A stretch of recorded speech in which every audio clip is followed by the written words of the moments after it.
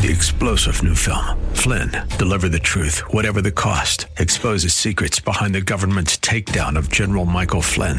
Flynn knew what the intel world had been up to. He ordered the first audit of the use of contractors. This set off alarm bells. He told the truth. He was the most dangerous person for Donald Trump to hire. They had to get rid of Flynn.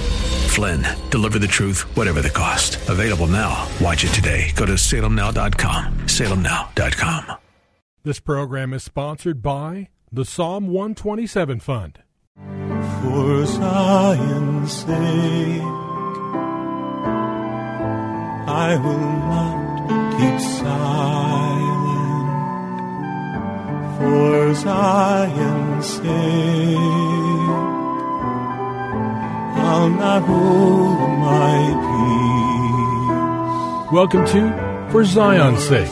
Isaiah 62:1 is taken directly out of the Hebrew Scriptures when the prophet Isaiah declared, "For Zion's sake I will not keep silent, and for Jerusalem's sake I will not keep quiet, until her righteousness goes forth like brightness, and her salvation like a torch that is burning." Your hosts for the program are Shelley and June Volk, Jewish believers burdened to see Jew and Gentile become one. Believers strengthened in their faith, and for their Jewish kinsmen to come to the saving knowledge of Jesus as the Messiah, the Son of God. Bless the Lord. Welcome to For Zion's Sake. We thank you for joining us with the Volks. My name is Shelley. And my name is June. Hi, everyone. It's good to be with you as we continue a theme that we started last week, and that theme was not being ashamed of the gospel.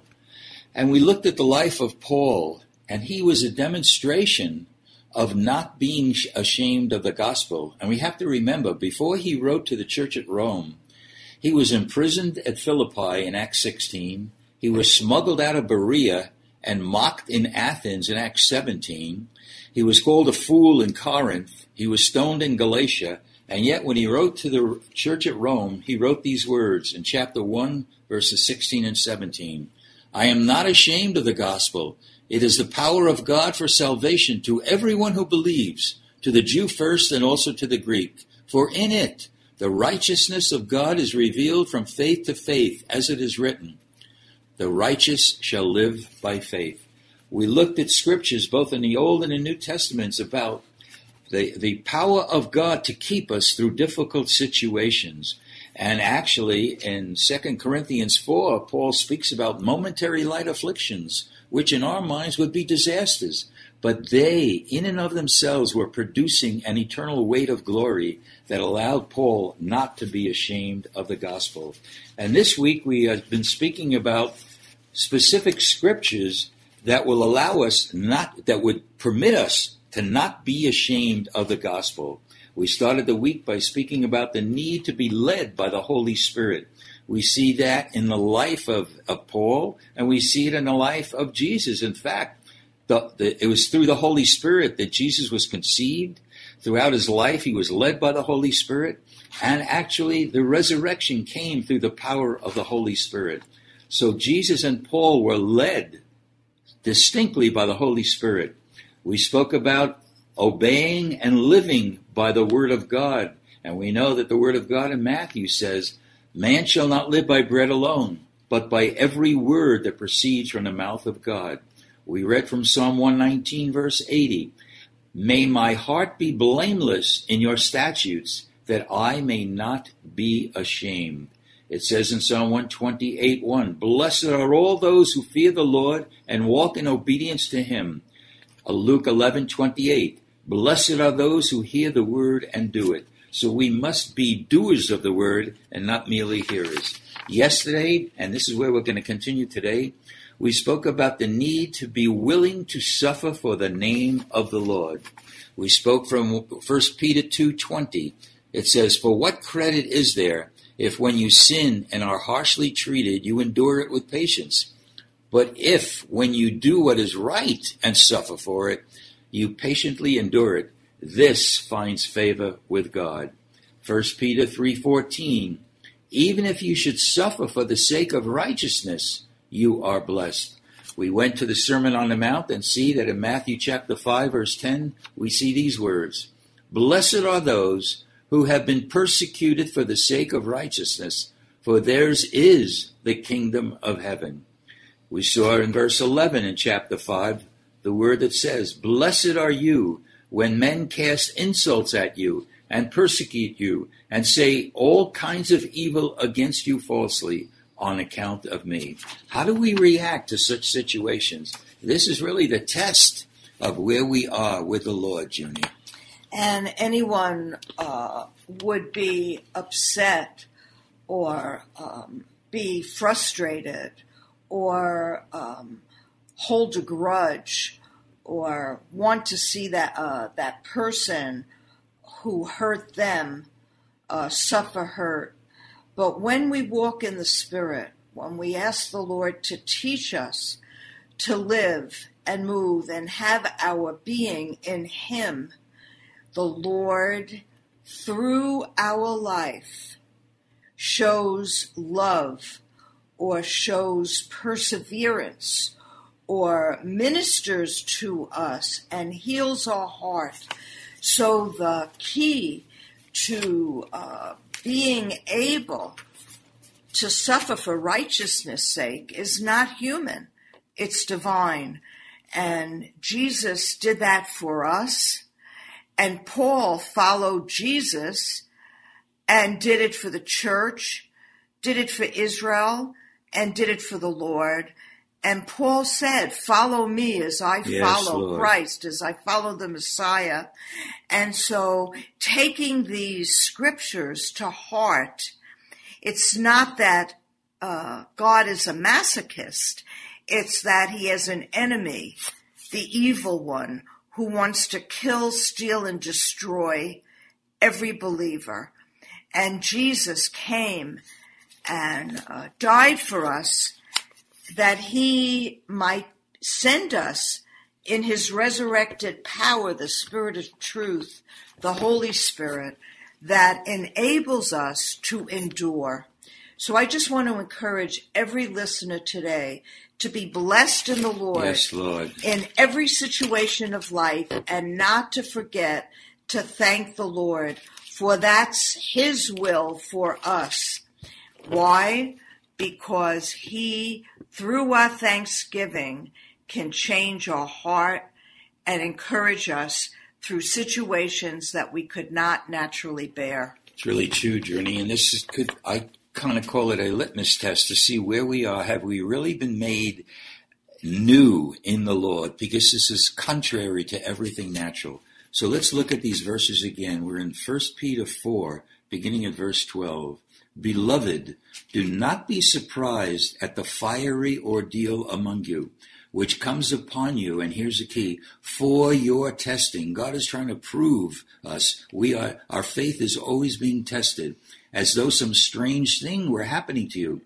But to the degree that you share the sufferings of Christ, keep on rejoicing, so that also at the revelation of his glory you may rejoice with exaltation. Junie, that is so powerful, and it really speaks to us. Are we willing to live this kind of life for the Lord?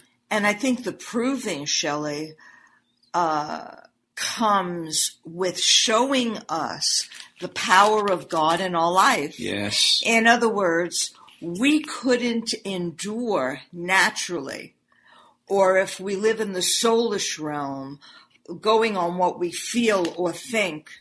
But if we live in the Spirit, it actually encourages our faith, because we see what God is doing in us or through us, because we're aware that it's not us. Thank you, Lord. Because we wouldn't be that way. We would walk away or be discouraged or remain alone if we're being mistreated. But God, in his power of the life in us, enables us to do more. So what's being proven is the life of Christ in us. And our faith is increased as a result of it. Amen. You know, Junie, while you were speaking, I was just thinking of some commentaries that I read that really came against Paul, saying that if he only had more faith, he wouldn't have gone through this. That is such a lie. If we're believers and are born-again believers led by the Spirit, there's a degree of suffering that we're going to have to endure, and not only endure, but rejoice through it. So let's continue in 1 Peter 4, verse 14. If you are reviled for the name of Christ, you are blessed, because the Spirit of glory and of God rests upon you. By no means let any of you suffer as a murderer, or thief, or evildoer, or a troublesome meddler. But if anyone suffers as a Christian, let him not feel ashamed, but in that name let him glorify God. And then if we skip down to verse 19, we read this.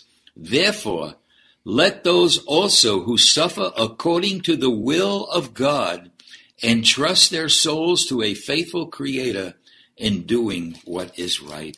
There's that issue of being righteous. Being righteous will cause persecution to come against us, as we read in Matthew 5, 10, and 11. This is so critical in this day and age, and nobody looks for suffering, but it's a natural response if we're going to be righteous and live by every word that proceeds from the mouth of God. And we need to stop for a moment and say, how do I look at things when I'm being persecuted or I'm being tested? Do we fight against God? Are we ashamed of what we believe? Or are we going to be like Jesus? Are we going to be like Paul and just press on and live a life that glorifies the Lord? And you know, Shelley, we see in the end of chapter 11 in Hebrews about those who suffered. You know, some of the women received their dead. Well, let me just read it. Faith, in chapter 11, starting at verse 33, who, by the help of faith, subdued kingdoms, administered justice, obtained promised blessings, closed the mouths of lions, extinguished the power of raging fire, escaped the devourings of the sword, out of the frailty and weakness won strength and became stalwart, even mighty and restless in battling, routing alien hosts. Some women received again their dead by the resurrection. Others were tortured to death with clubs, refusing to accept release, offered on the terms of denying their faith that they might be resurrected to a better life. Can you read this, Shelley? Because others had to suffer the trial of mocking and scourging and even chains and imprisonment. They were stoned to death. They were lured with tempting offers to renounce their faith. They were sawn asunder. They were slaughtered by the sword while they were alive. They had to go about wrapped in the skins of sheep and goats, utterly destitute, oppressed, cruelly treated. And the last verse in that chapter, verse 40, because God had us in mind and had something better and greater in view for us, so that they, these heroes and heroines of faith, should not come to perfection apart from us, that is, before we could join them. And these were whom the world was not worthy. Yes. And we pray that we could join with those in faith. In Jesus' name. Amen. For Zion's sake. Thank you for joining us this evening. If you would like to get in touch with Shelley and June, you can write to them at P.O. Box 1784, Scottsdale, Arizona 85252.